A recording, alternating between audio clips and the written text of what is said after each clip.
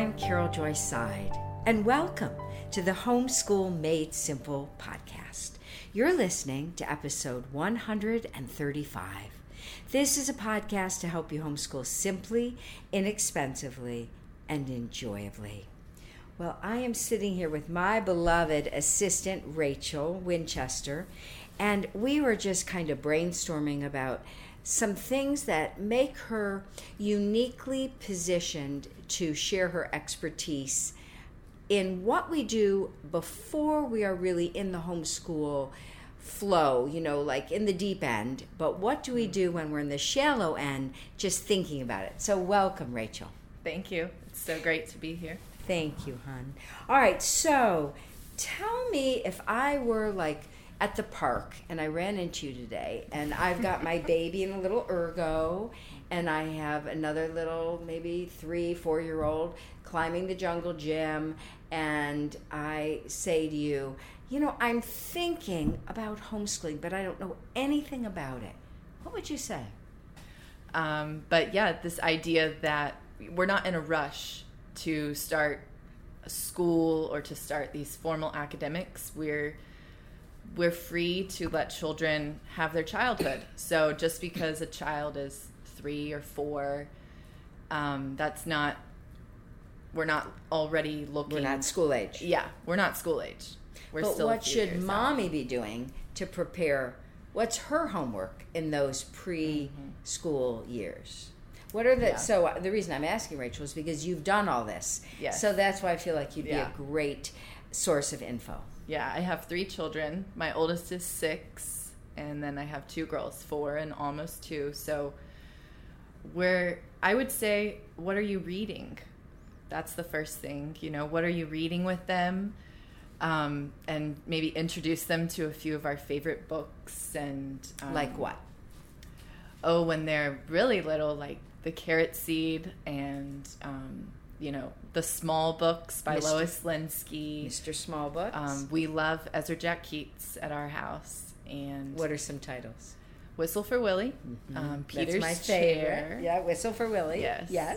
The one where it's A Letter for Amy. Yes. Oh my goodness. The metaphor or the figures, the way he uses language, know, and it's like, this is a book for little children, but the way he articulates the complexity that Peter feels when he's, he wants to invite a little girl to his party, but he's a little boy and he's inviting all these other boys, and he wants to send her a letter and not just ask her by word of mouth. And, and then he runs into her and, he just feels kind of this tumultuous feeling. And I won't ruin the ending, but... And Ezra Jack Keats, what I love, of course, is he was Jewish, but his characters are African American and live in the inner city and have beautiful families and a beautiful quality of life, but it's very urban. Yes. And I love his books. Yes. And we love Beatrix Potter, of course. What's your favorite? I feel like some of those are too sophisticated, harder to get into. Yeah. My almost 2-year-old is not really into them yet, though I did realize later that she had like nursery rhymes and there's 2 shorter ones, 2 shorter stories than like Peter Rabbit or Benjamin Bunny. But we love Two Bad Mice. Yes. Yes. Then all these characters become family names. That's right. Or Jemima, and then the more you read it, then you get these voices for like the fox, and now I have a fox voice. No matter where I come across a fox, I've got a fox voice. They're just sly little animals. Yes. I love Roly Poly Pudding. It's my very favorite. Yes. It's so droll. I love that woman. Mrs. Tiggy Winkle, cleaning up after everybody. I'm afraid that's my other self. Yes. Yeah, it's fun then as you read them all and then you see the characters in human beings. Yeah. That's right. Yeah. That's exactly right. I love it. Yes. So Benjamin Bunny, I love. So Beatrix Potter. What else do you love? And then some poetry, probably. My husband really likes to read poetry. So we mostly read, I guess, Robert Louis Stevenson's. Yes. Any favorites? I mean, My Shadow is, of course, everyone's favorite. Yeah. I can't remember ones off the top of my head. In the Land of Counterpane. Yeah. The Kite. Mm-hmm. Yeah, I love those poems. I don't think they've ever been surpassed. Yeah. And children can memorize them so easily. Yeah. What else? Yeah. What other? Do you read poetry? A. Milne poetry? We have read that some, but not as much. Okay. And then my son really loves Pooh audiobooks. Yes. And so I've read, the unabridged ones. And I've read them to him some, but he really gets into and then he has his favorites and he'll replay them and listen to them over and over again. So or, not really like Eeyore, but he loves Tigger and, and Piglet. Yeah, they get their character. Favorites. Yeah, their That's favorites right. and everything. And then you say, oh, that person is such a Tigger, mm-hmm. or that person is such an Eeyore, mm-hmm. right? Yes. And it becomes, again, family culture that you're building with your kids. And you're extending your family membership with all these characters in books. Mm-hmm. Yeah, truly. It's life-changing. Yeah. Have you heard? Our fall sale is going on now in our online store. Through November 16th, you'll get 25% off any purchase of $50 or more when you use the coupon code FALL2022. How do you tame the media lion? How do you homeschool for high school? How can you encourage your children to spend more time outside? Find answers to these questions and more in our online store. The full library includes over 30 hours of audio recordings. You don't want to miss this chance to save 25% store-wide.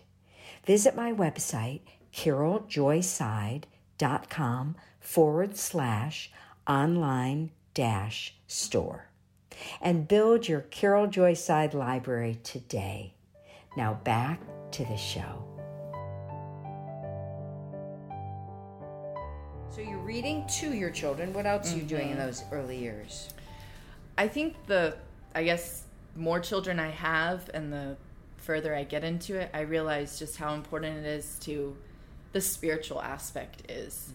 Because I think with the first, they're the first. They're blazing the trail and you don't have any established rhythm, so you're creating it all.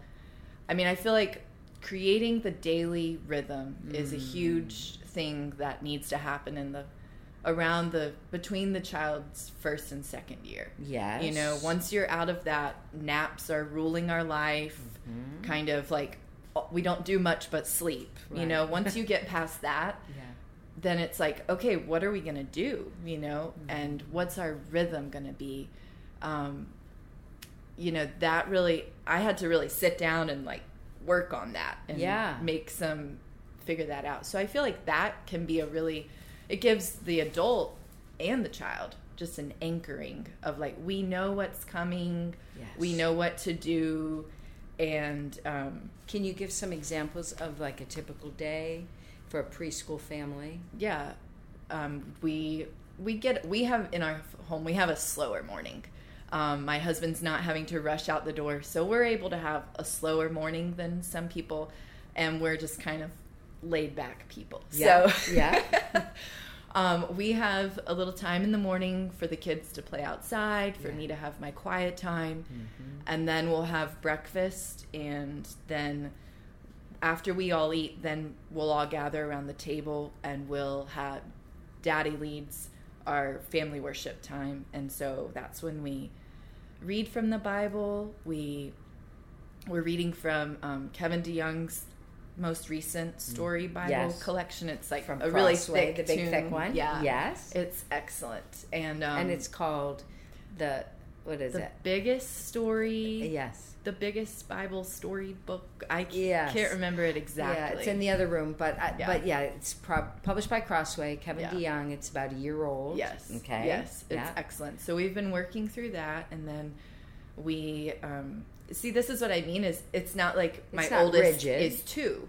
He's 6. So this is after some real process and trial and error of this isn't what I was doing with him when he was 2, but when he was littler, I would just read part of my daily reading with him, because we use St. James devotional guide. So I'm always reading a psalm. I'm always reading a small part of the gospel. Mm-hmm. So I would just read part of that with him. And even when my daughter, my second child, was little, we would just be at the breakfast table. They'd be eating, and I would just read part of what I was already reading. I would just read it to them, and we'd pray. And that was what it wasn't anything elaborate. Right. So now, we sing together at that time. We sing a hymn that we sing, for a whole week or something. Yes. We're kind of working on it. Yeah. And then we have a prayer list now, because I also want to give them maybe what I feel like I don't have, or the things that I want to establish in myself. Yes. It's like, well, then as they grow up, they'll feel like, well, of course we have a prayer list. What else would we do? Yeah. So I just want them to feel like, oh, this is normal. We just pray for the people. We pray for our family. We pray for people in our church. We pray for our friends and a local. We either pray for like a local ministry or like a missionary that we know. Wonderful. So it's just kind of thinking those about categories. other things besides just themselves and the new toy that they're wanting. Yeah. And so they'll pray, and they just thank God for whoever that my husband, divvies everybody up. You're praying for auntie, and you're praying for the neighbor, and you're praying for the pastor and everything. But it helps them to think about somebody, for all of us, to think about someone else. And such a good discipline. Yeah. And then we've been memorizing a verse from the sermon passage. Okay. And so that's been helping us kind of my kids don't listen to the sermon right now because they're in their children's church class. Yeah. But my son will start to after his next birthday. And so it's just kind of a way for us to, again, be connected with our church. Of just, okay, this is what God is speaking to our family because we're a part of this church. So we want to hear it, and we're going through a book of the Bible. So, even we memorized a verse about church leaders recently. It's the passage about the qualifications of an elder, and we're memorizing a verse about, just that it's a noble pursuit to want to be an elder. So, it's not necessarily something where it's like, oh, yeah, a child should know this, memorize that. But, just kind of instilling the Word of God in them. And so we listen to Psalty. Talk about Psalty. Yeah. So you might feel like it's a little cheesy at first. but the thing is, if you listen to programming that kids watch, then I realize, you won't think it's cheesy because people talk down to children so much. These things, I won't name names of programs and stuff, but these things that just, it's really insulting to their intelligence. Or in the, I don't really know Christian cartoons, but just like YouTube shows or things that people would let their kids watch or something. It's just really speaking down to the children. And Psalty is not speaking down to anybody. He is saying we are all a part of the family of God, even the littlest child, and he will it'll speak to you as a parent, and it will speak to your children. And it's really sweet when then that's what's in their mind. That's what's in their heart. They might not realize what they're saying, but then we are the body of Christ, and this little child walking around, and you're singing. Like, this is awesome. This is what I've put in. I don't want to put in something. McDonald's commercials. Yeah, just silly. This is, I think as my child gets closer to being 7, Charlotte Mason talks about, I guess, the first 6 years. In Waldorf, they talk about the first 7 years. Yes. These are hugely formative years. Yes. And the Catholics say, give us a child until they're 7, and they will be Catholics the rest of their life. Wow. These are very formative spiritual years. Yeah. So I just feel like that is like a pressure in a good way. Yeah. Not in a, now I can't get off the floor because I'm overwhelmed, but just in a sobering way of, yes, this is really important that this time be setting the tone, and discipline is really important. And I feel like your seminar, Let the Little Children Come, was one of the most helpful, if not the most helpful resource for just step by step. How do I discipline my child if they need a spanking? And the purpose of that, what God's word says about that, and how to walk through it, not in anger, but in this rightful place of authority, that I am the authority over your life. You're accountable to me and God, and I'm accountable to God for you. I'm not going to I can't be lazy about this. Yes. It's a little intimidating, isn't it? And many of us were not given these tools in our homes. Yeah. We were disciplined in anger, wrath, or just let to go bad like a can of peaches on a shelf that just turns rotten because it's not cared for and taken care of. And so it's a terrifying prospect, but the Lord is with you in this, isn't he? Yes. You're not alone. Yes. What is his big picture goal, would you say, for your child at this age, and how does he use you to accomplish it? I think just that they feel loved and protected, and that we communicate that doesn't end with us. It's from God. God loves them, and God is their Father who protects them. Yeah. And He has our good. He created us, so we are His creation. So we submit to Him. We're all submitting to Him. It's not just all right, you kids, we're the boss. I tell my kids, like, who's your boss?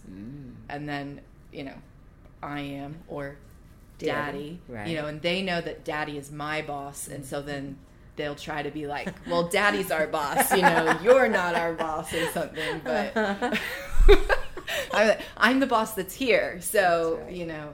But that God is all of our boss. Right. We all are. I don't necessarily want to discipline my children. I can be really lazy about it, about it all, right. I don't want to make them work. I don't want to bring them into my work. I don't want to, all the things. It takes a lot of work. Yeah. I'd much rather eat bonbons. Yes. Yeah. Yes. But I think the payoff is so big that then it's going to be worth it to put it in at the beginning. Thank you, listeners, for joining us this week on the Homeschool Made Simple podcast. Be sure to tune in next time for the second part of this conversation. Remember, Jesus' commandments are not burdensome. What He calls you to do, He will enable you to do. Blessings.